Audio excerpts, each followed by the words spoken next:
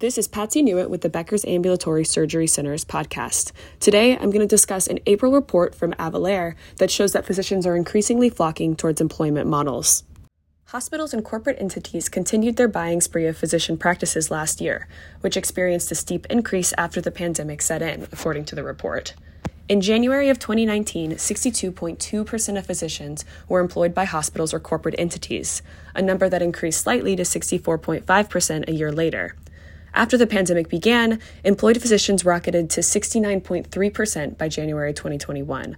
By the beginning of this year, nearly 74% of physicians reported being employees, leaving 26% still in private practice. There are now around 135,000 hospital or corporate-owned physician practices in the U.S., with roughly 36,000 being acquired in the last 2 years. Physicians now own slightly less of all practices, at around 46%.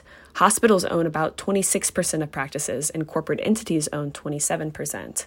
Physician ownership of their practices has declined, particularly in the South, where 44% of practices are no longer physician-owned, as well as the West, where hospitals and corporate entities own 41% of practices.